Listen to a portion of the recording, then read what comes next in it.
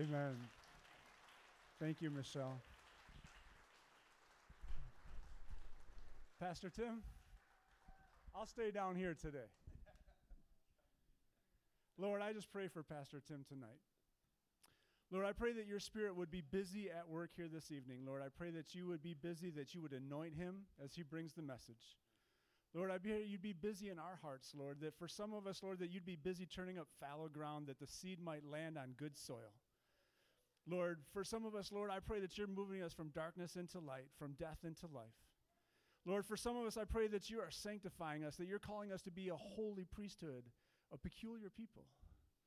Lord, and I pray that all of this is done under your protective and watchful eye. Lord, I pray that you would protect us in this space, remove every distraction and everything that might hinder your work, Lord, that we might respond to you this evening. In Jesus' name, amen. Amen.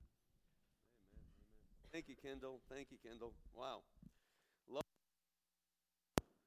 Love so divine demands my soul, my life, my all. I guess I'm done.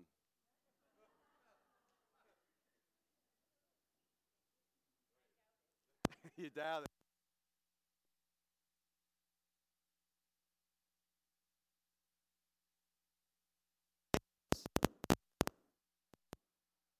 Oh, there's fireworks and ice cream, did you?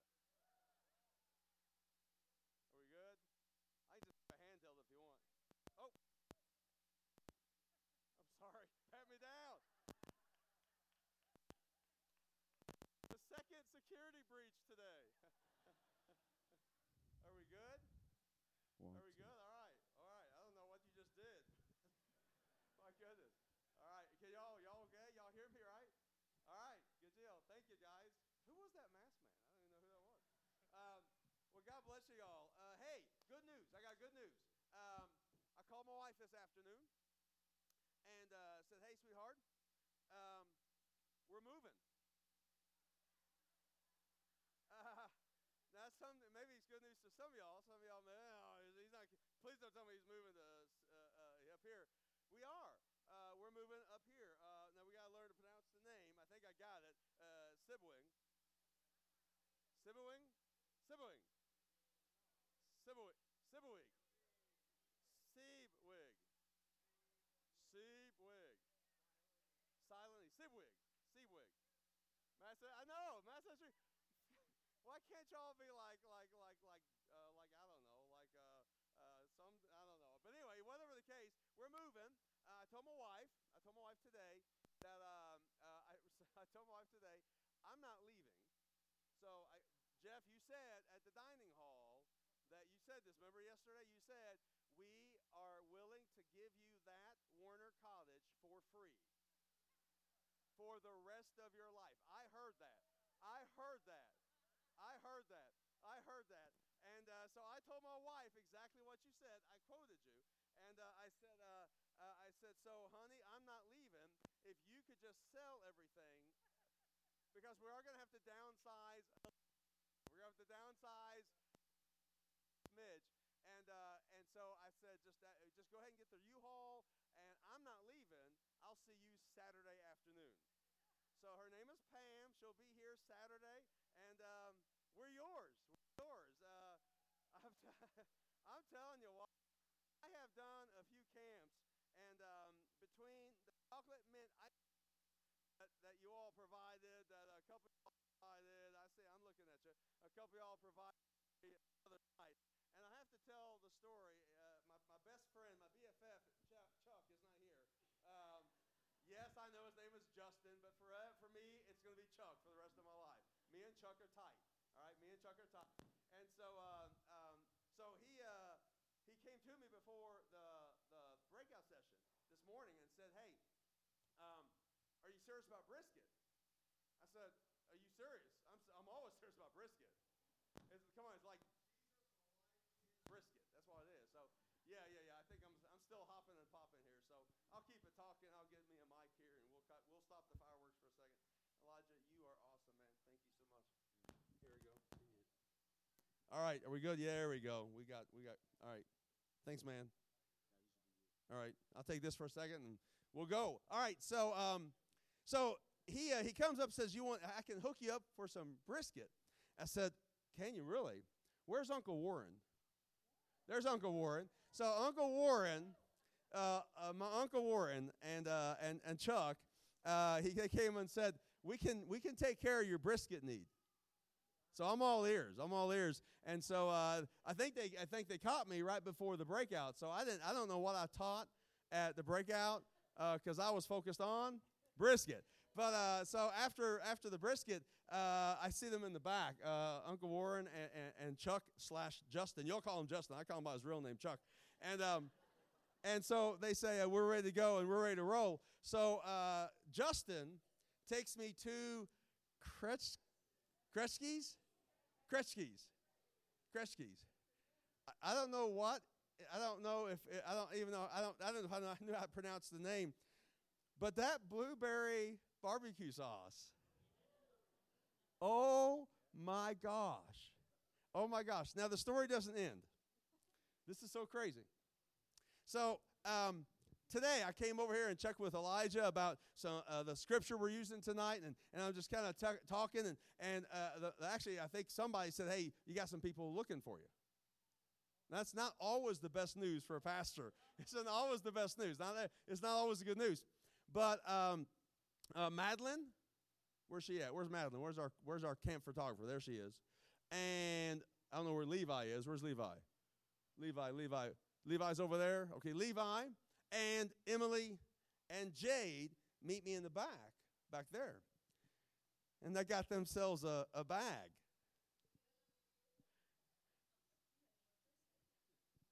I got more brisket. They bought me 16 pounds of brisket. I'm just kidding, not 16 pounds. I don't know how much it is, but I got me brisket enough to last me at least, I don't know, through the power outage. I don't know. I don't know what y'all are doing through the power outage. Y'all invited to my house to watch me eat my brisket. That's all I know. Bring your flashlight because there ain't no light, but you can watch me eat my brisket. Oh, my gosh, I'm just so amazed. I've been doing this for years, and honestly, I'm not sure I've gotten this kind of hospitality in a long, long, long time. So all I know is I said something about chocolate mint ice cream one night. I said something about brisket last night. I'm not going to say anything tonight except I've always kind of wanted a yacht. Not a big one, like 200 foot. Not a huge one, not ostentatious, nothing gaudy, just a small 200-foot yacht. Good? Okay, good. Okay.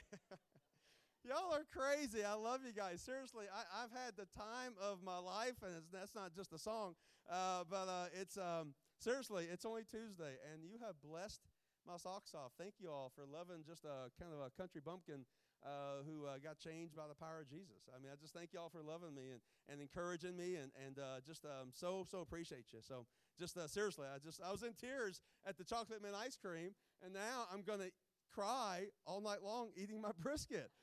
So, all right, where's Adam? Is Adam in the house? Adam, there you are. So I'm going to go back to something you said last night really quick, and then we're going to jump in. I'm going to make this as quick as we can tonight. Got some really good stuff in Romans 8, the continuation of Romans 8, really good stuff. And I don't want to stand between you and the ice cream. I promise I won't stand too long between you and the ice cream. But I just want to say something what Adam said yesterday, and we've heard this 1,000 times, and yet he said it last night, and it just kind of hit me last night, Adam, when you said, God does not call the equipped, he equips the called. I've heard that. But last night, it just kind of hit me, and I went home last night, and it just kind of got even deeper in my spirit where I realized, guys, I don't even know why I'm standing in front of you. It makes no sense in the physical realm why I'm here in front of you. First of all, to know the kind of a Christian atheist I was, and the fact that I attempted to kill myself 8 times, there's no way I should even be here. This is crazy, Seth. But then you think back even earlier in my life, I talked about my speech impediment, having that issue when I was born 2 months premature, and just having that issue in my life for 14 years of my life. I literally couldn't talk. I mean, there were words I could say, but I couldn't put together sentences. There were people, no one really could understand me. Every now and then I would say some words that made sense. But honestly, I had so many people make fun of me that I just stopped talking for a long period of my life. I didn't want to talk because people made fun of me. But at the same time, I couldn't put words together. Believe it or not, when I have a little bit, when I was born, people now, we kind of laugh about it now, but when I was born, premature, I had a little bit of brain damage. It's called apraxia. And it affects the brain in a way where you can't put words together. And even today, you'll kind of notice every now and then where I had a stutter. I couldn't say words. I couldn't put sentences together. And the weirdest thing is the words would come to my mind, but they couldn't go from here to here. It's not like I couldn't think of the words. I knew the words. The words were right here. They just couldn't come out. And so at 6 years old, I met Miss Eubanks. Somebody say Miss Eubanks. I didn't know Jesus, literally. I didn't really know Jesus until I was 33, almost the day before I turned 34, May the 10th of 1997. But boy, I met Jesus in Miss Eubanks. Miss Eubanks was my speech therapist from age 6 to age 14. And she spent days and days and days in that little white trailer. Anybody remember the white trailers that they would have behind? That's where special ed kids would go. I was a special ed kid. And I was there Monday through Friday. And I remember even some Saturday afternoons that Miss Eubanks would show up, and we would make a special appointment because I couldn't talk, and they knew that we had to keep working and working, kind of like rehab, trying to rehab my brain and help me think through what I was saying and enunciate words, and I had to learn how to say words. And Miss Eubanks, for 8 years of her life, poured into me. Dominic, I don't know. I never did talk to her if she knew Jesus or not. I didn't know if she was a Christian or not. I don't know. But she died about 5 years ago. I read it in the obituaries in the Hardin County newspaper in E-Town, Kentucky, and I read that Miss Eubanks had passed away at age 90 or something like that. I never had a chance to say thank you. I never really kind of thought about it. I mean, I thought about Miss Eubanks many times in my life, in my history, and even as I became a pastor. And again, jokingly last night, I said I'm making up for the time I couldn't speak or didn't talk, right? But I never thanked Mrs. Eubanks. So if you're okay for just a second, it's a family camp, right? I said it's a family camp, right? Okay. A couple things on my heart. I was out on the point earlier this afternoon just praying and thinking. And, you know if you have tomorrow, right? And you don't know there's people every year that change from family camp to family camp, aren't there? Right? Some people come and some people are missing and some people pass. So I just feel like the Lord may have placed on my heart a moment of time, if you're okay with this. Do you have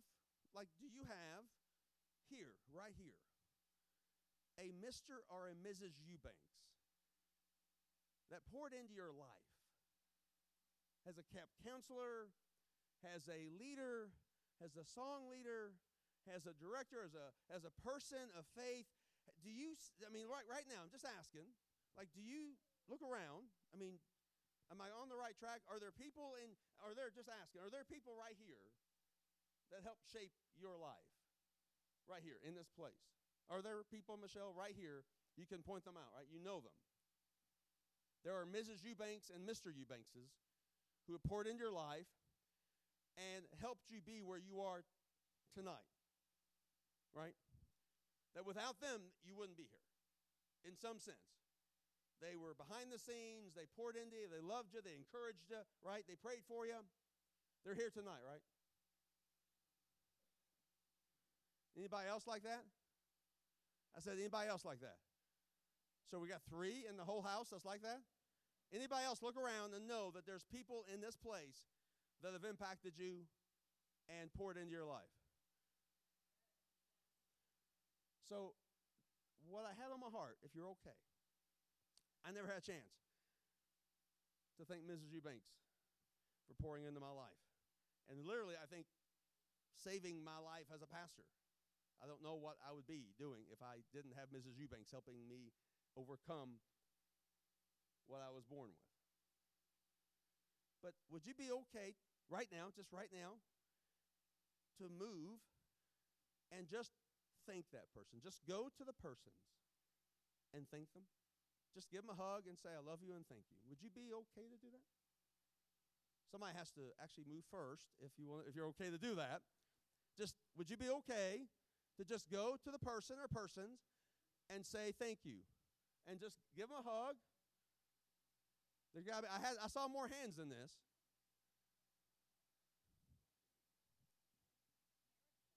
Oh. I love you. Just in case. Thank you, man.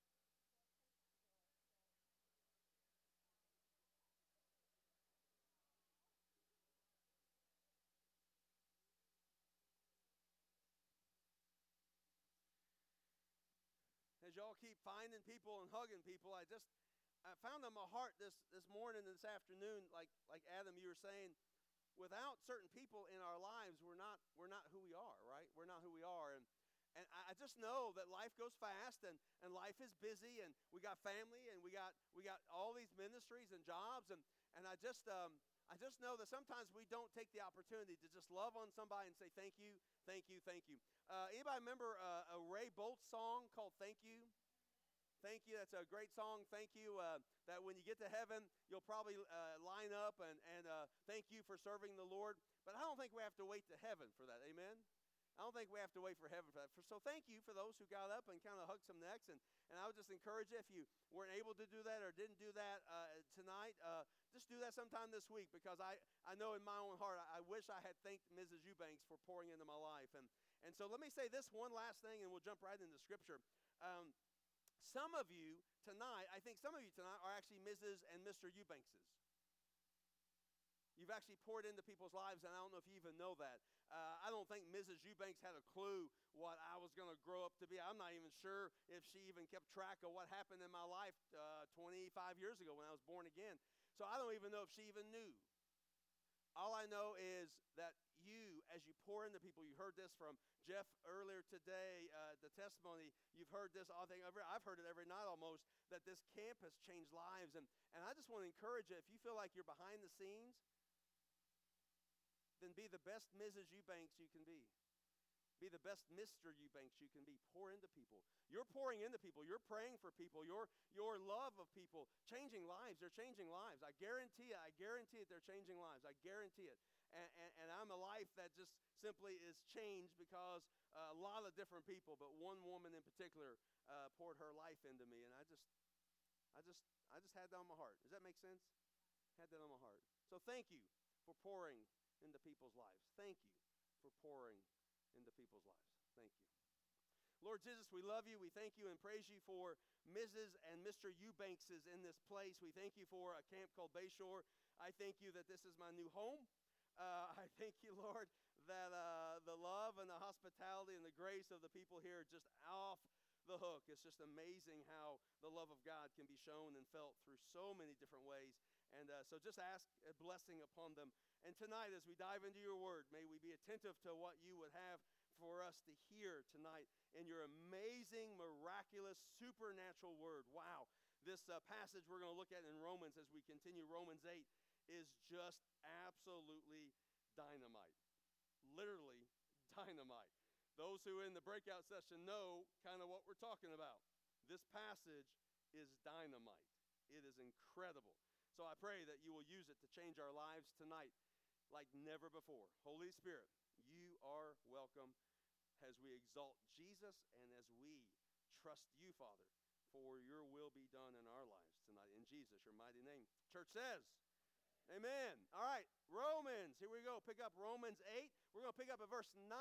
Look at this. So we're just going to go 9 through 17 tonight. There's about 2 or 3 places we have to stop and kind of camp for just a second.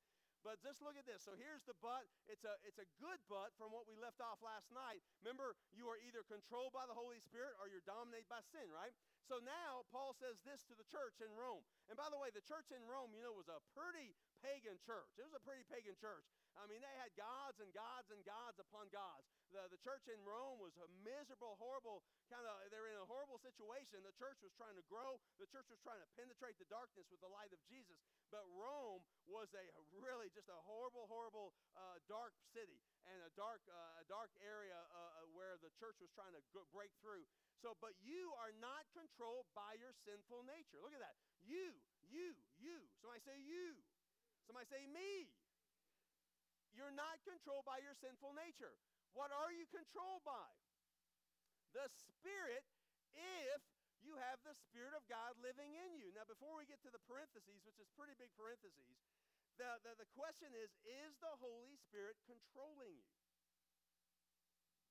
So it's crazy. I know it's kind of crazy, but so a lot of times, not all the time, but I've developed this habit where I pray, and as I pray, I ask the Holy Spirit, what shirt do you want me to wear today?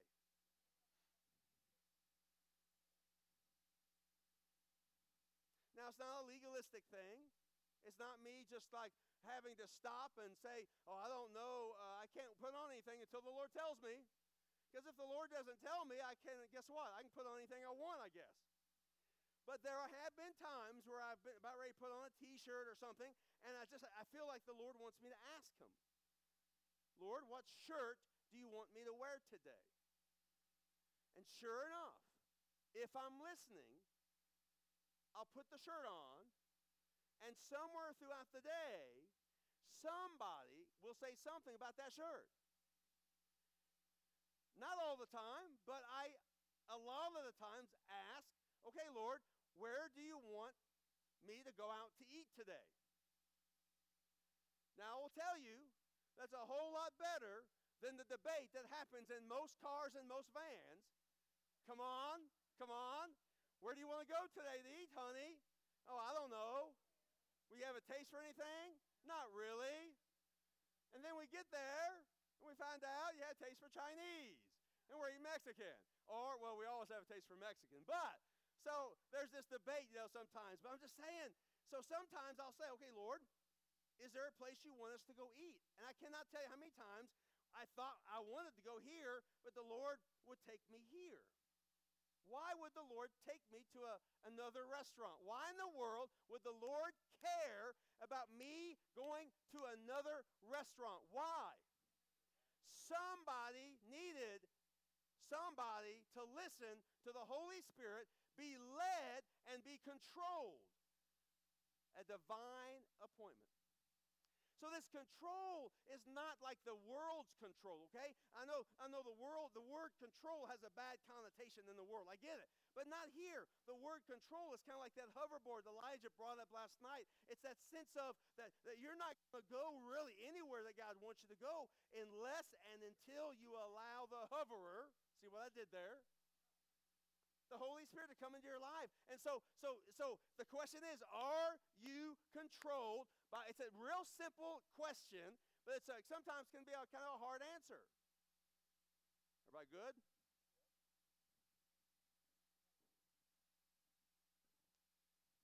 just pause for a second. We're a family here, so.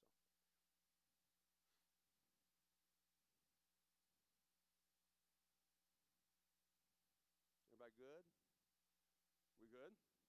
All right.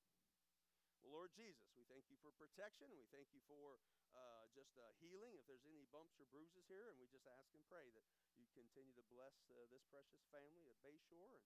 And you just continue to just help us to refocus, but also bless this precious woman. I don't know who that is, but bless her and encourage her and heal her. Thank you. In Jesus' name. Amen. All right. All right. We love you guys. So let me look at this. Let's look at this parentheses. This parentheses is kind of big, guys. It's kind of big. And remember, how about y'all read this with me? Ready? And remember that those who do not have the Spirit of Christ living in them do not belong to him at all. Rut-row. The only way you can belong to Christ is how? By having his Spirit in you. Is that what it says? I was going to make sure. Is that what it says? We check it. Is that what it says?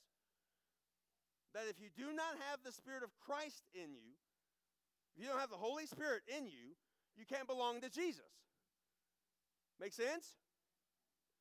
We were talking today at the breakout and a couple other conversations this afternoon, and it's just kind of one of those things. I grew up in it. I told you, I think on Sunday night, I grew up with this 2/3 of a Trinity, right? I did. I grew up, well, and if you add potluck suppers, I had the full Trinity, right? God the Father, God the Son, and God the potluck supper, and that's what we had. I never in my whole life heard about the Holy Spirit until I was 34 years old. I never heard a single mention. The only time I heard the Holy Spirit was the kind of the King James Version name of the Holy Ghost. And I said this, I think, at the breakout, or maybe I said it to you all, but the only time you hear in a Methodist church, the only time you hear Holy Ghost in most sermons, in most churches, is when? The doxology, the offering. I'm serious. I'm a Christian atheist. I'm sitting there in church. Only time I thought about the Holy Ghost, I thought the Holy Ghost had something to do with money. Because that was when the offering plates were passed, right? Praise God from whom all blessings flow, right? Praise him, all creatures here below, right? What's the last line? Praise Father, Son, and... That's the only time I heard about him. Amen. Yep. Amen. You got to get the whole effect. So that's great. So that's the only time I heard, but one of the things I think we want to wake up to is the fullness of the Trinity. There is God the Father, there is God the Son, and there is God the Holy Spirit.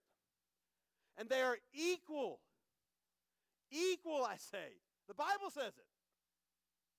I was explaining this, and again, this is something that was given to me probably about 5, 6, 7 years ago. We got all these analogies, ice and water and steam and all that. But here's an analogy that for me kind of works. You got to be careful. Listen, guys, God is a mystery, right? He's a mystery. So you got to be careful thinking you're going to explain him away. If you explain him away, guess what? He is not. He's not God. He's not a mystery. And if you're here wanting all the answers to the Holy Spirit, God bless, good luck. Not going to get him, not for me at least, and I don't think you're going to get him in the Bible. And I don't think God's going to reveal all of his mysteries to you. A, we can't handle it. And B, we can't handle it. But here's this kind of this picture that was given to me. Take a jar, take a thing of Play-Doh. Everybody know what Play-Doh is? Take a thing of Play-Doh and make 3 exact opposite balls. I mean, exact balls, exactly like. Everything scientifically weighed out, exactly the same. Density, everything, to the minute detail. 3 exact same balls of Play-Doh. Got it? What color you got? Yellow? We'll go with yellow. I would have picked something else, but yellow's okay. Yellow. And then you put them in the shape of the quadrilateral triangle. A triangle where all 3 sides are what? Absolutely equal, okay, right? That's what a quadrilateral triangle is. Boom, boom, boom. So you put Boom, you put this, you put these 3 balls of Play-Doh in the shape of that triangle, that perfect size triangle, right? Equal triangle. Are those 3 balls the same?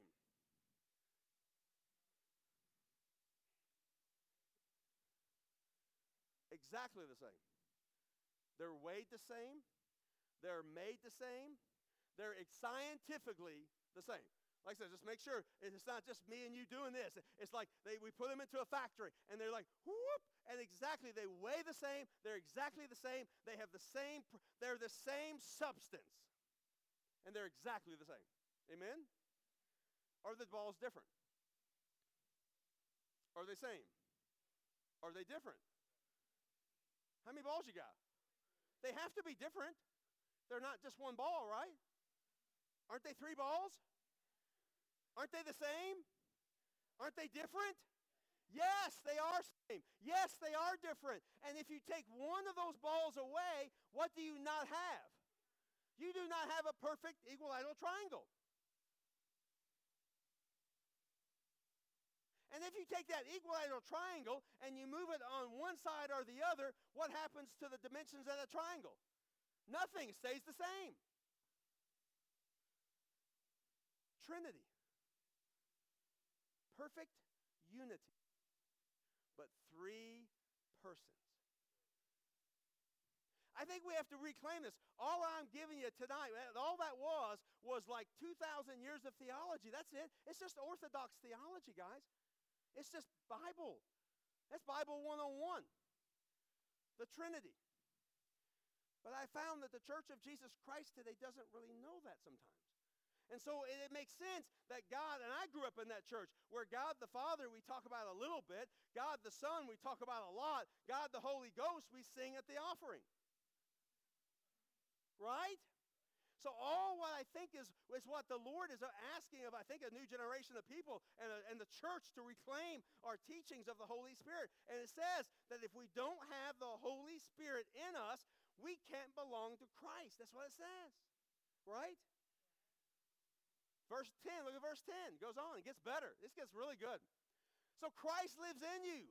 So even though your body will die because of sin, the Spirit, the Holy Spirit, gives you life because you've been made right with God. You were made right with God because the Holy Spirit, according to Titus, took the blood that Jesus shed, that only Jesus could shed, washing your stain of sin, not the actions of sin, but the stain of sin that you can't control. You can't do anything about the stain of sin. Only the blood of Jesus can wash that, right? And our body is dying, but there's life in us. I didn't say this. Somebody said it years and years and years ago. You know what starts happening the moment you're born? You start dying. Now, I didn't say that. That's kind of depressing to think about, kind of. You know, I'm like, that's kind of sad. But you start growing up and growing older. And by the time you're 60, 70, 80, things begin to change. Amen? So your body is dying, but the Spirit gives life. I just know when I see this passage, guys, I look at this culture. Tell me if I'm wrong. Just tell me if I'm wrong. But I see the culture, and you know the Bible tells us, anybody know this? The Bible tells us we're made of 3 parts. Anybody know this? 1 Thessalonians, we're made up of 3 parts. We're made up of body, we're made up of soul, and we're made up of spirit. Body, soul, and spirit. The body is pretty easy to figure out. This is the body, right? Boom, this is the body.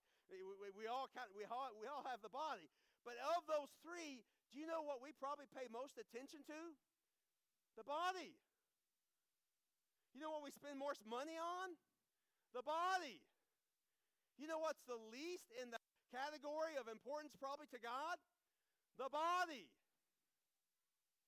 Now your soul is the makeup of your personality. The Bible in the Old Testament, the Bible's word for soul is your heart. So it's your heart, it's your mind is included in your soul, your personality, your life, some of your DNA will shape that. Your life and growing up is a part of that. So your soul is a little bit more complicated. But then there's your spirit.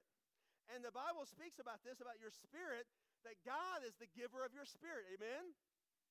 Come on, guys. This is Bible 101.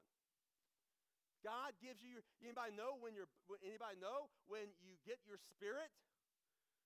At the second of conception. When a seed meets an egg, that creation receives a spirit from God.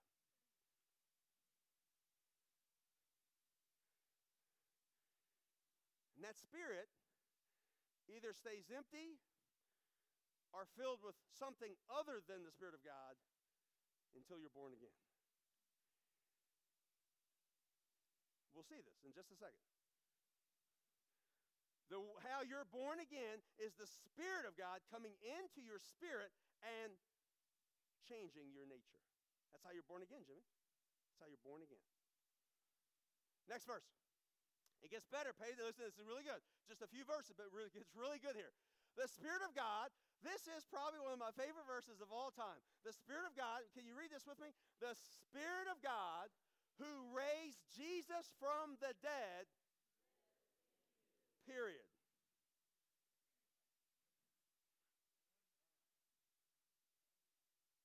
Two things about this. We talked about this. Who was in the breakout earlier to the teaching, the Bible study? So got my back, right? You got my back. So when I said this, I said this earlier today. So just hear me out. Don't shoot me. Don't hurt me, okay? I love you. I got brisket waiting, okay? You know what dead men can't do?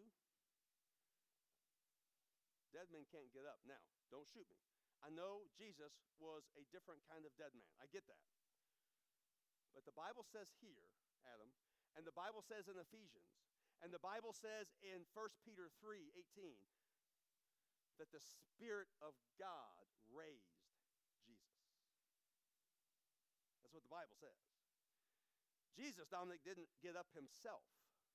Could he have? Of course he could have. He's Jesus. But he didn't. Who rose Jesus from the dead? Who woke Jesus from the dead? Who was it? The very Holy Spirit. The Spirit of God, the Spirit of Christ, the third person of a Holy Trinity, woke up a dead Jesus.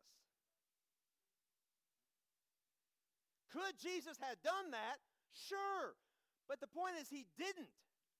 For whatever reason, mystery, okay, add the mystery. We don't understand all this, but for whatever reason, if we are believers of the Word of God, and if we understand that the Word of God is inerrant and infallible and authoritative, and there's nothing else above the Word of God, that for our Christian living and Christian faith, that if we believe this very Spirit of God woke Jesus from the dead, that Spirit lives in. Wow. Dee Dee, wow. I mean, this is like, for me, as a country bumpkin from Kentucky who didn't know nothing about nothing when I came to Jesus, and I'm calling my Baptist brother every 3 minutes on that rotary dial phone, and I'm like, and Michael, is this real? Is this true? What's going on? And finally, I get to this. I'm thinking, no way. The God who raised Jesus, the Spirit who raised Jesus from the dead lives in you. I don't know. Michelle, I'm thinking this should change our very living. Shouldn't it? God is not God on high that we have to yell to. God is not distant and far away.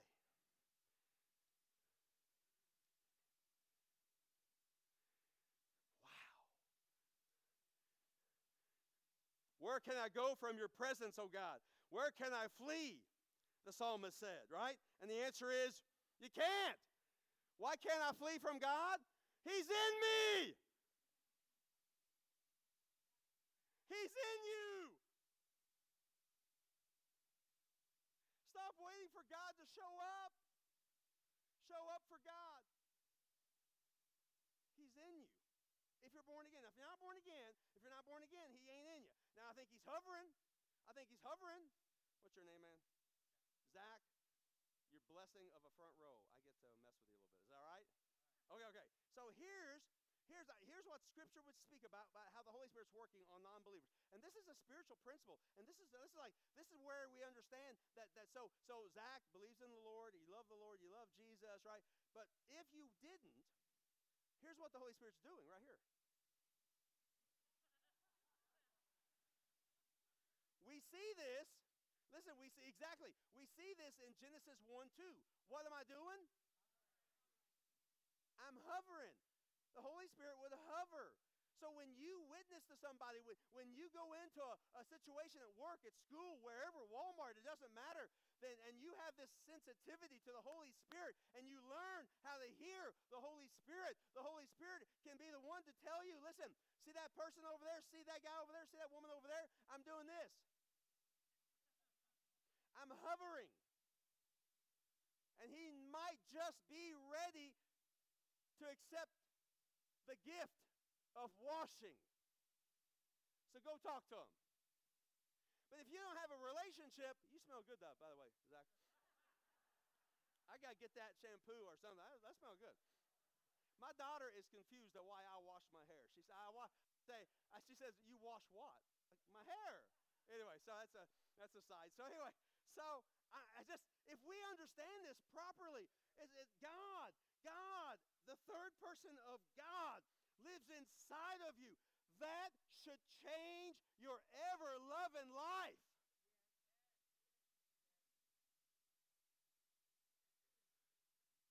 So if we're walking around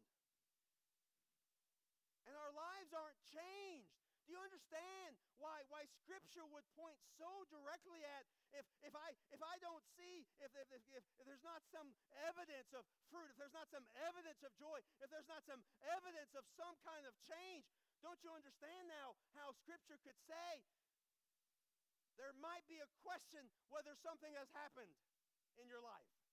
Do you understand that? You cannot be born again and stay the same. That's just illogical, isn't it? And there's too many people in the church that I believe are still Christian atheists who say that they were in a tent event or a service or a hall or an event, a revival, and they may have gotten emotional. They may have even said a prayer, but nothing happened on the inside.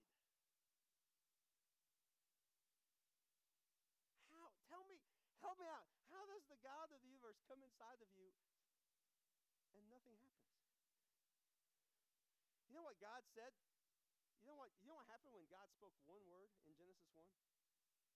You know what happened when God said light? Anybody know what happened when God said light? Boom! It wasn't like a little...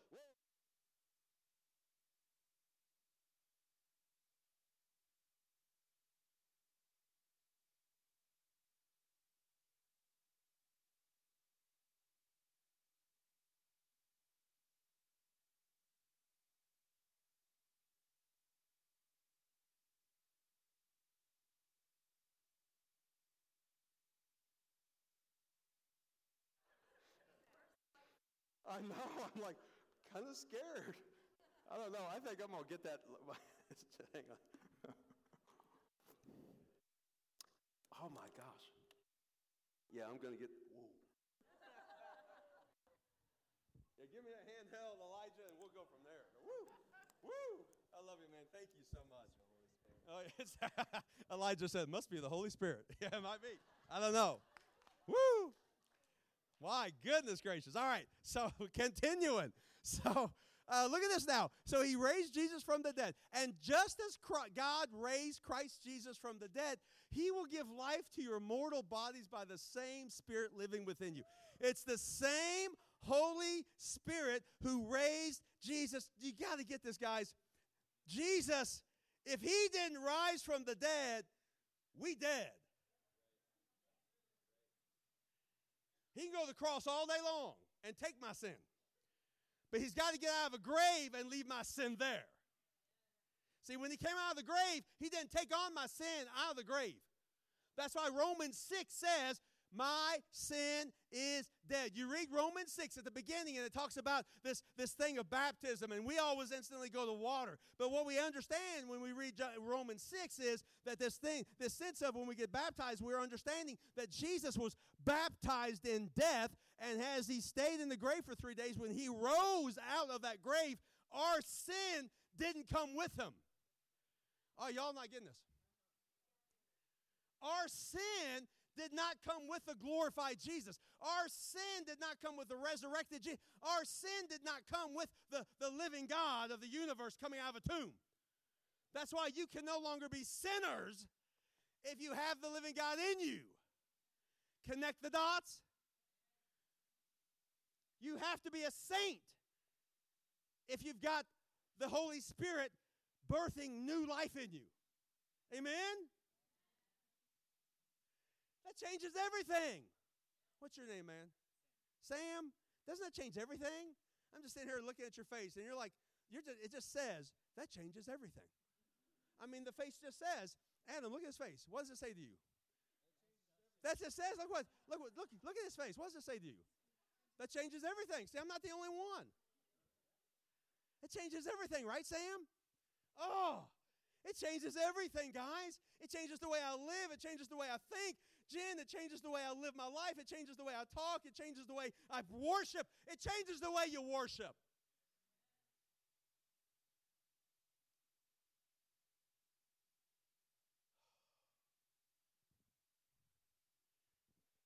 "24/7 angels declaring holy, holy, holy. 24/7 angels just worshiping the Lamb. Worshiping, worshiping, worshiping. I don't know. I just know if there's any verse that should change your life, and there's any verse that I would just invite you to pray and fast into, if there's any verse, guys, that I would just invite you to just really take to heart and pray and seriously say, okay, God, I want this. I want this. I want to know this. I want to know this reality of the very same Spirit that woke Jesus from the dead living in me. I want to know that reality. You need to be hungry for this reality. If you're not hungry for this reality, tell me what you're hungry for besides this. Your brisket. Thank you very much. As soon as I said it, I thought brisket. I thought I could say that. It'd be funny, but you beat me to it. Brisket. Brisket comes in third after my wife. Maybe. For kids. Okay, kids. Well, kids sometimes. Parents, amen. Thank you. Okay. Verse 12. Here you go. A couple more here, and we'll go quick through the last couple of ones, but there's one point we want to stop at real quick, and we'll get you out I promise. So therefore always means you got to figure out what it's there for, right? So therefore, this just repeats what we talked about last night, guys. This just repeats. Look at this. Therefore, if you have the Spirit of the living God in you, if you have the Spirit that rose Jesus from the dead in you, and the verse before that said that you belong to Christ. So when you belong to Christ, you have the Spirit of God in you. If you don't belong to Christ, you don't have the Spirit of God in you. So if you're a born-again Christian, you actually have the Spirit of God in you. Therefore, you have no obligations, my dear brothers and sisters at Bayshore, to desire or do what the sinful nature tells you to do. You know what that tells you? You know what that says? You know what that says? You know what that says? You don't have to sin. Boom. You don't have to sin. You're free of sin. You're free of the bondage of sin. You're free. If Jesus just came to save you from a few bad habits, we are the most pitied of all people. But He, the living God of the universes, came to deliver you and me from the death grip of sin itself. Sin is dead because of Jesus, and if Jesus is in you, sin must be dead in you. It must be. So why are we still sinning? Because you're not letting the Spirit of God control you. It's that simple. If you're a born-again Christian and we continue to rebel against God and we continue to do those things that we know are not of God, then all that means is we need more Spirit. That's all it means. So when the altar call is made, Do you want more Holy Spirit?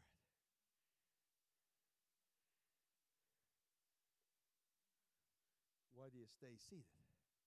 Now, you don't have to come forward, but I just, as a family, we just kind of do it as a family. We just say, okay, we just as a family, let's just kind of do this together.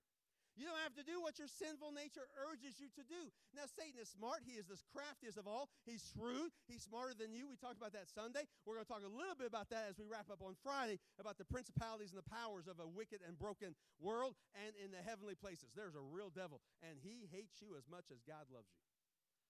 He can't stand you. You know one of the reasons he can't stand you? You're made in the image of God. He can't stand God. He hates God. And if you're made in the image of God, which everybody is made in the image of God, right? Everybody's made in the image of God.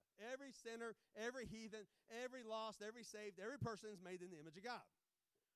So we have that imprint. We have that imprint somehow, that DNA imprint of God. And so because of that, Satan absolutely hates us. He can't stand us. He wants to take you out. He wants to take you out. And if you are a born-again Christian, then he wants to confuse you. He wants to rattle your chains. He wants to remind you of maybe something didn't happen. And he wants to keep enticing you to be sinners and continue to sin, even though you're not sinners. You're saints. Is all this making sense? Is it connecting? See, if I know that I'm a saint, all in humility, no pride, no arrogance, I just know I'm been saved. I'm a wretched sinner without Jesus. But with Jesus, I am a saint. And that's only by God's grace. Only. And it's only by the power of His Spirit. And you know what I need more of every single day? I need His grace. I need His Spirit. Look at verse 13. This is sin. Now, look at this. This is sin. Paul tells the church, if you live by sin's dictates or sin's laws, if you live by those urges, so if you live by those urges, 3 simple words. What are they? Anybody read the book of James lately? The book of James says that the progression of sin is this kind of this temptation, and then the desire, and then finally the act. Where does James lead the progression? Death. Paul's just echoing James before James writes his letter. Sin always leads to death. Sin feels good sometimes. It feels good to be angry at that person that cut you off on the road. It feels good. Kate, where you at, Kate? Where you at, Kate? Where you at, Kate? Kate, so proud of you. I still think there are people in this place that battle unforgiveness right now. And they haven't dealt with it yet. That's still the dominating sin of their life. The dominating sin. They're good people. They love Jesus. They go to church every Sunday. But the dominating sin in their life is unforgiveness. And until they get rid of the dominating sin, the Spirit can't control. Jen, what did you say when you saw her today, when she came up to you and told you, what did you say about her countenance? It changed. She looked what? Brighter. I think you said lighter or brighter. See, the unforgiveness doesn't affect the person you're hating on. The unforgiveness keeps you in a cage. The good news is you got the key in your pocket. But you can't experience the Holy Spirit with unforgiveness in your heart. You can't. Not the way He wants you to. Make sense? You can be born again and still have unforgiveness in your heart. You can be born again and still have an anger issue.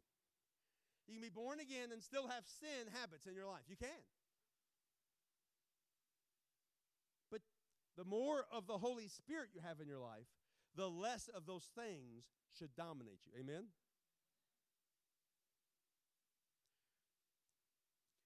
Good news. Here's a good but. But if through the power of the Spirit you put to death the deeds of your sinful desires and sinful nature, you'll live.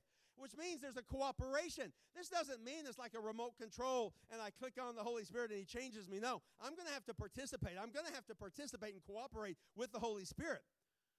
But if I do so, I live. I don't die. 33 plus, almost a year later, I was dying. Since age 34, I've been living.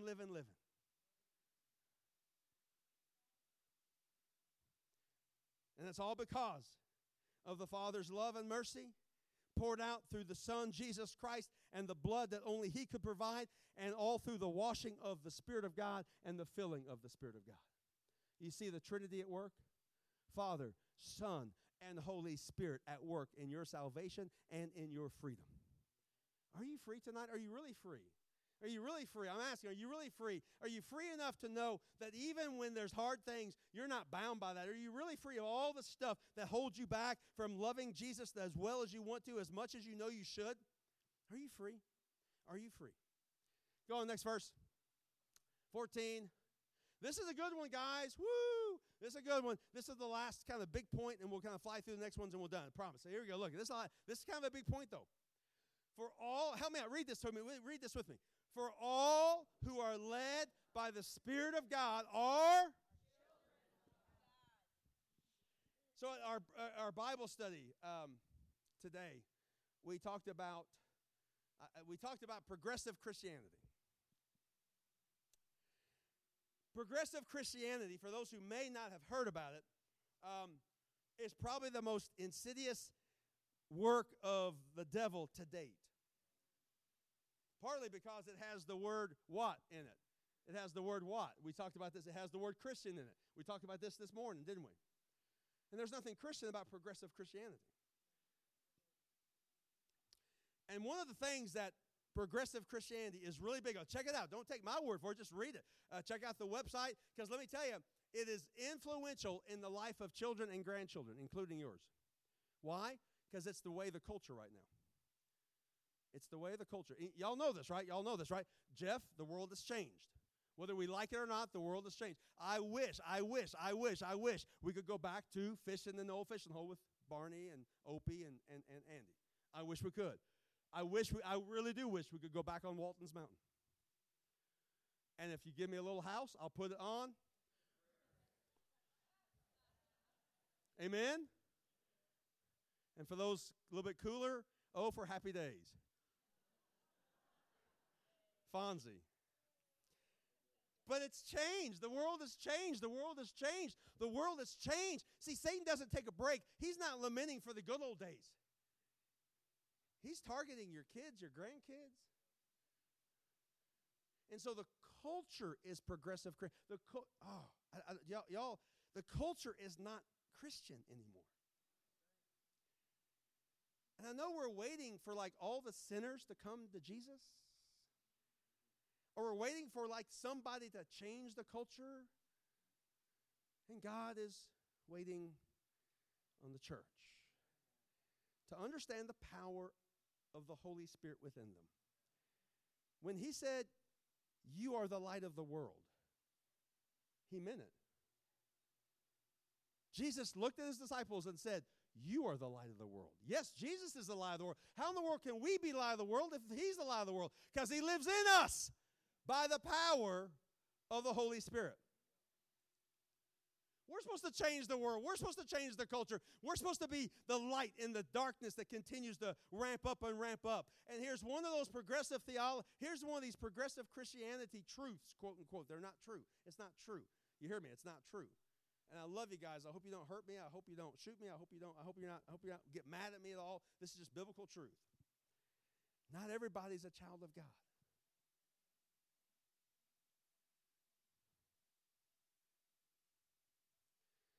I invite you to read John 1, verse 12, now or later. I invite you to really pay attention to this. So let me just ask you, do you think everybody in the world is led by the Holy Spirit of a living God? Yes or no? It's a real simple question. Yes or no? Is everybody in the world led by the Holy Spirit? So by this verse alone, just by this verse alone, there's more verses than just this that corroborate this. Are they children of God if they're not led by the Spirit of God? I'm asking. I want a good, solid yes or no. Are they children of God if they're not led by the Spirit of God? What does the Bible say? So when the world says we're all children of God, that feels good. It's a fuzzy. It's a warm fuzzy. It's something around the campfire. We can kind of gather around, and after we say it, we can sing Kumbaya. But it's not true. In fact, I think it's dangerously untrue, guys. It's dangerously untrue. So we're going to look at this in just a second. But I'm just going to tell you that progressive Christianity puts some of its hallmark teaching on we're all children of God. Now, listen, we're all creations of God, amen? We're all creations of God, Larry. And we are all loved by God, amen? But we're not all children of God. Because according to the Scriptures. Now, listen, if you're here and you don't want to believe this, then that's something you and Jesus have to have a little talk about, amen? Amen? That's not like pastor's fault, is it? I mean, I'm literally just reading the Scripture, right? There's the Scripture. It says, for all who are led by the Spirit of God are children of God.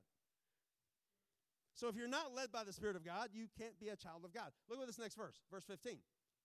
So you have not received the spirit that makes you feel for slaves. Instead, you have received God's Spirit when He adopted you. Say adoption. Somebody say adoption. When He adopted you as His own children. Now we call Him what? Abba, Father. We call Him Abba. And you know what Abba means, right? It's not the band. It's not the group in the 70s.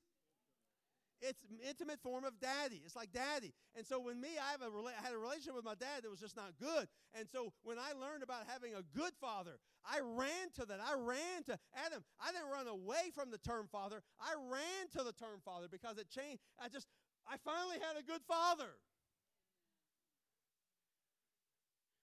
I am so in love with Father and Son and Holy Spirit. One God, three persons, mystery. He adopted us. And anybody know what the adoption fee was? I don't know if any of us, we have a family, we've had several adoptions in our family, horrible situations. My goodness, our little man, he's now at college. He's out of college, but my brother adopted Dion when he was about 3 years old, and Dion saw his daddy shoot his mama in front of him and then turn the gun on himself. And so Dion was a precious little boy that we just grew up with, and now he's just he's African-American, but he's just part of our family. He's adopted into our family. My brother and his wife just said, we just feel like God's saying, let's adopt him. We're going to adopt him. And so he's a part of our family. He's a part of our family. And guess what? In the adoption, there had to be a fee. There had to be a process. There had to be a fee. There had to be a payment. There had to be a payment for the adoption.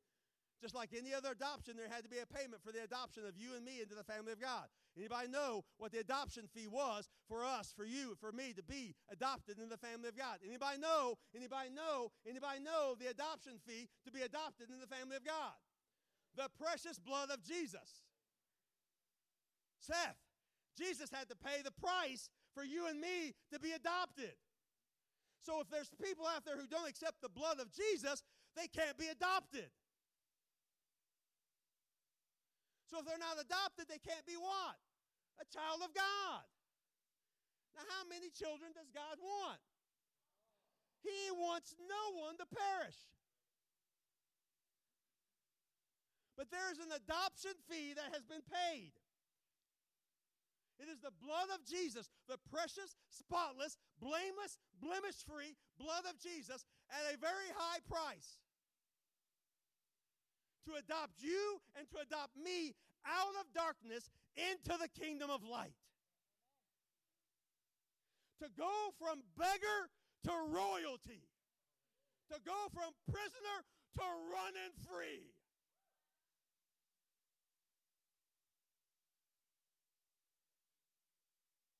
Amen. We've got to make sure we're not dumbing down the adoption fee. Because the culture says we're all children of God. There's a lot of cultural theology mixed in with ours sometimes, and we've got to be very careful. The truth sets you free. The lie confuses you. The lie dupes you, and the lie sends you away from God. Who's the liar? Who's the father of all lies? Come on, guys. This is a big point. This is a huge point. And I'm just telling you, progressive Christianity does a really good, evil, deceivious job of trying to tell folk that we're all children of God. Because this kind of speech right now, this kind of preaching is now called hate speech.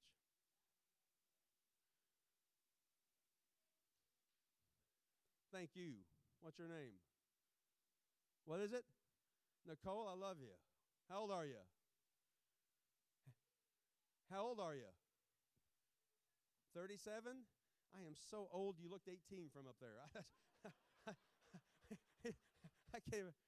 Thank you. It's not.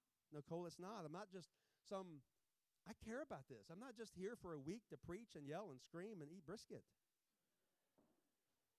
I'm here because I really believe God said, be here, Elijah. I think God said, I want you here. And there's a message, and the message is, and if we don't have the Spirit of God in us, Nicole, guess what we're going to be? We're going to be tricked. We're going to be deceived. We're going to be fooled. And we're going to be cultural Christians. And cultural Christians are going to not lead our kids, our grandkids, or even us. That's not going to lead us to God. Only biblical truth can lead us to God. Amen? Guys, you got to get this. We say things out of our mouths that we should never say out of our mouths. I'm not even talking about curse words or anger. I'm talking about theology that needs to get checked at the door. Does your theology match the Word of God? Because I'm going to tell you, Satan is very good at what he does. If you care one whit about your kids and grandkids, and I know you do, then you better care a lot of wits about knowing the Word of God and knowing the truth of God, Nicole, right? You got to know the truth. Next verse here, 16. We've got one more last after this one. For the Spirit, His Spirit joins with our spirit. And this is what we're talking about. So this is when we say that Jesus doesn't come and live inside your heart. Now, that's fine to say. I'm not saying it's bad to say. I'm just saying if we say that, we might want to back that up with, here's how Jesus changes your heart by the living Spirit He sends into your spirit. That make sense? So your heart gets changed, but it gets changed not because Jesus pulls up a red velvet chair and sits down in a little throne chair in your heart. That's the image I had as a kid, because that's what I kept hearing. Jesus sitting on the throne of your heart. So as a kid, I had this image of this little throne chair inside my heart in one of the chambers, and Jesus pulls up that little red velvet chair and finally sits down. That's why I had an image of, because that's what I heard over and over and over. I was 35, 36 years old before I realized, no, how we're born again is by the Spirit washing the stain of sin away. The blood being supplied by Jesus as only He could, because He's the only one who was sinless and blameless and supplied the blood that could cleanse me. And the Spirit of God now comes into my spirit. That's what it says. For His Spirit joins with our spirit to become a child of God. When I'm a child of God, that means I'm part of the family of God. The only way I can be a part of the family of God is being born again. And the only way I can be born again is by accepting the precious blood of Jesus, letting the Holy Spirit wash and cleanse me, repenting of my sins, knowing that I am lost without Him. All of that is this beautiful process called born again. Not everyone's a child of God. In fact, I would dare say, Jeff, as hard as it is to say, the majority of the 7.2 billion people in the world are not. The vast majority of the 7.2 billion people that populate this earth are not children of God. Which maybe, just maybe, is why Jesus was pretty adamant in His Great Commission to say, you, church, go out and preach and teach to all the ends of the earth. Because guess what? There are needs for people to hear the gospel all ends of the earth, everywhere, so they can hear the truth and they can be convicted by the Holy Spirit, and the Holy Spirit can do only the work that He can do, which is supernaturally born again. You can't born yourself again. You can't get better enough. You can't get good enough. You can't change your habits. You must allow the Holy Spirit. I say this again, all love and grace, we've got to stop playing around with this Christian atheist stuff.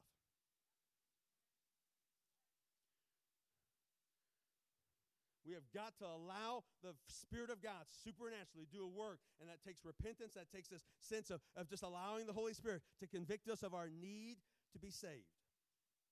Last verse. Thank you, guys. Love you. This is good stuff here. Since we're His children. Look at this. We're His children. We're His heirs. You know what heirs get? Heirs get everything. They get property. They get a place. They get a mansion. They get gold. There's gold in them our streets.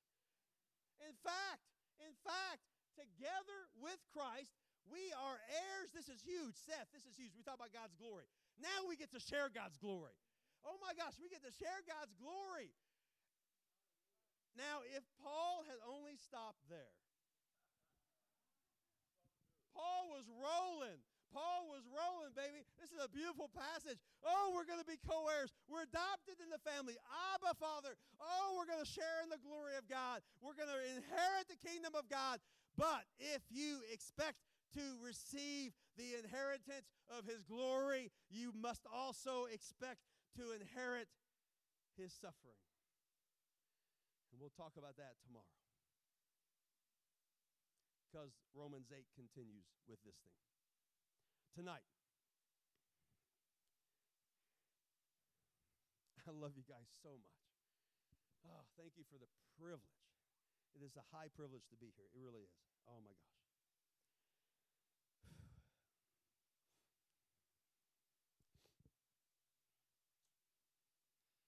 Going to go back to our space.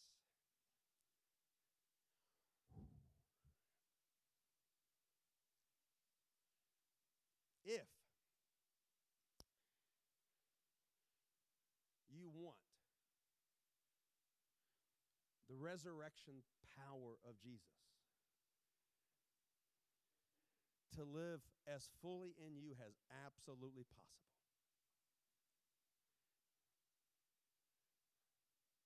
now I admit I'm a little. I really do. I'm. When I got born again, I went all in. If you couldn't tell, I mean, I'd lost my life in every different way. I had just kind of spent everything. And when I came to Jesus and I found out that God still loves me and still had a purpose and a call on my life, I went all in. I went all in. And I actually believed every word of this Bible. I believe every word of this Bible. I really believe every word of this. I really do. Anybody ever hear of Elijah? Anybody know that Elijah called fire down on the mountain? Anybody know that Elijah kept it from raining for 3.5 years? Anybody know that Elijah raised the dead? Anybody read a little passage in the book of James that says Elijah was a man just like us? Woo!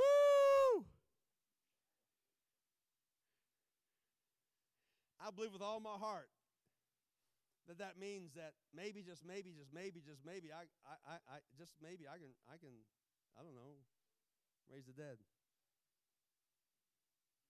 I'm just a man. I'm just a regular old man. I'm just a man.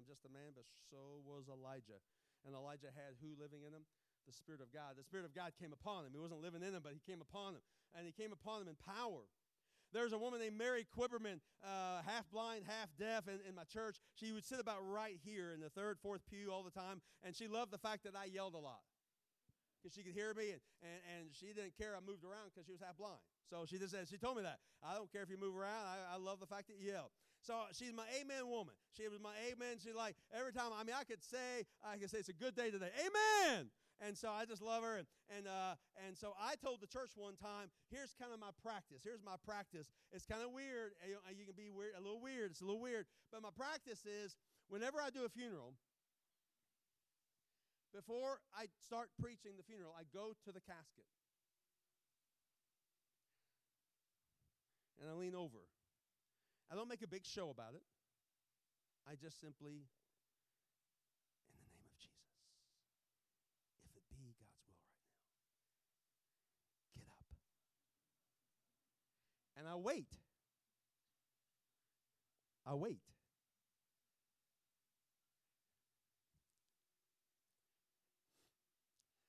To date, I have had nobody, but there's something called persevering faith. Amen?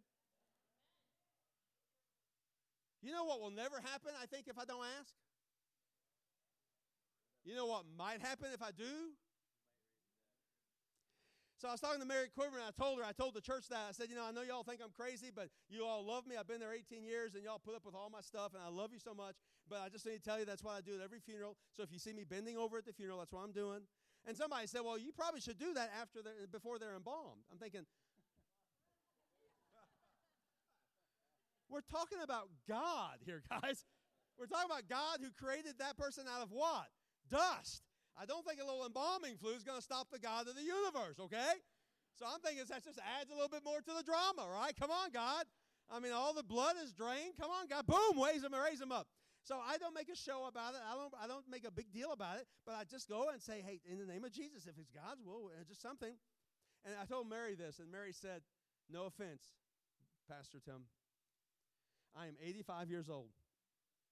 I cannot hear and I cannot see. When I get to heaven, I will dance, I will sing, I will see, I will hear, and I will be in the presence of Jesus. So if you actually raise me from the dead, don't be surprised. I will probably slap you.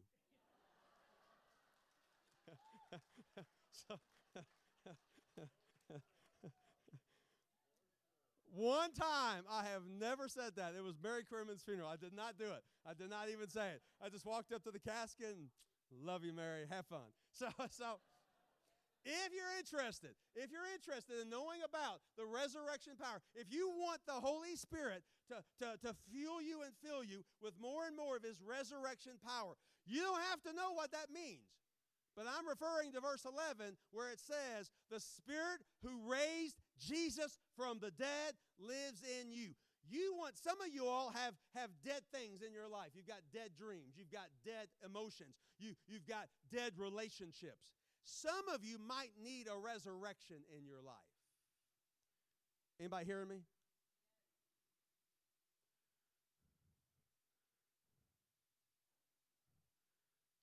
Anybody want a little bit more resurrection power in your life for whatever reason?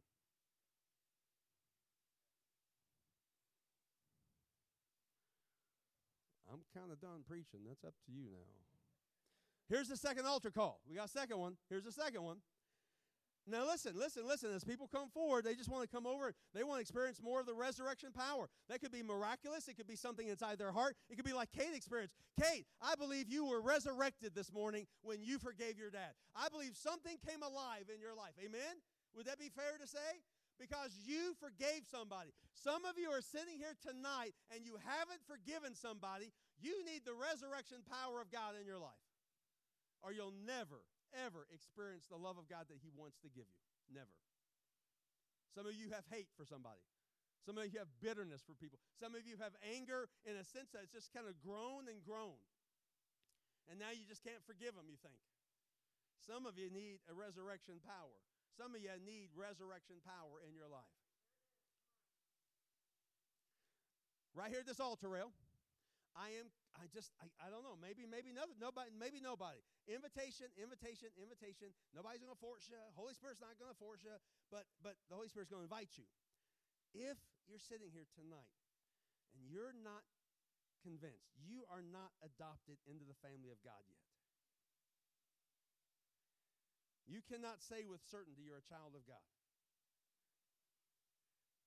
You don't know for a fact that you're a child of God. There's this sense in your life that right now you just feel like that, he was talking about being adopted in the family of God, the child of God, and I don't know if that's me.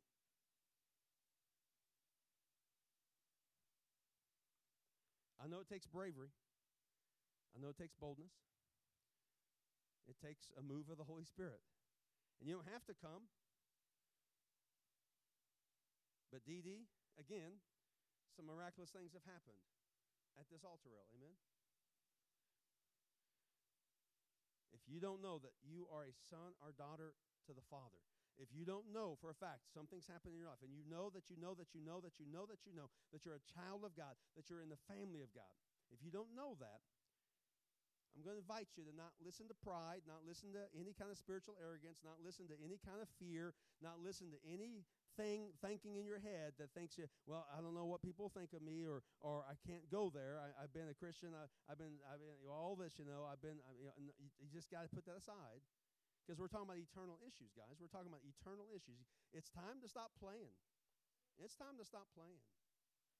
So I just invite you to be real and say, God, I don't know if I'm been adopted.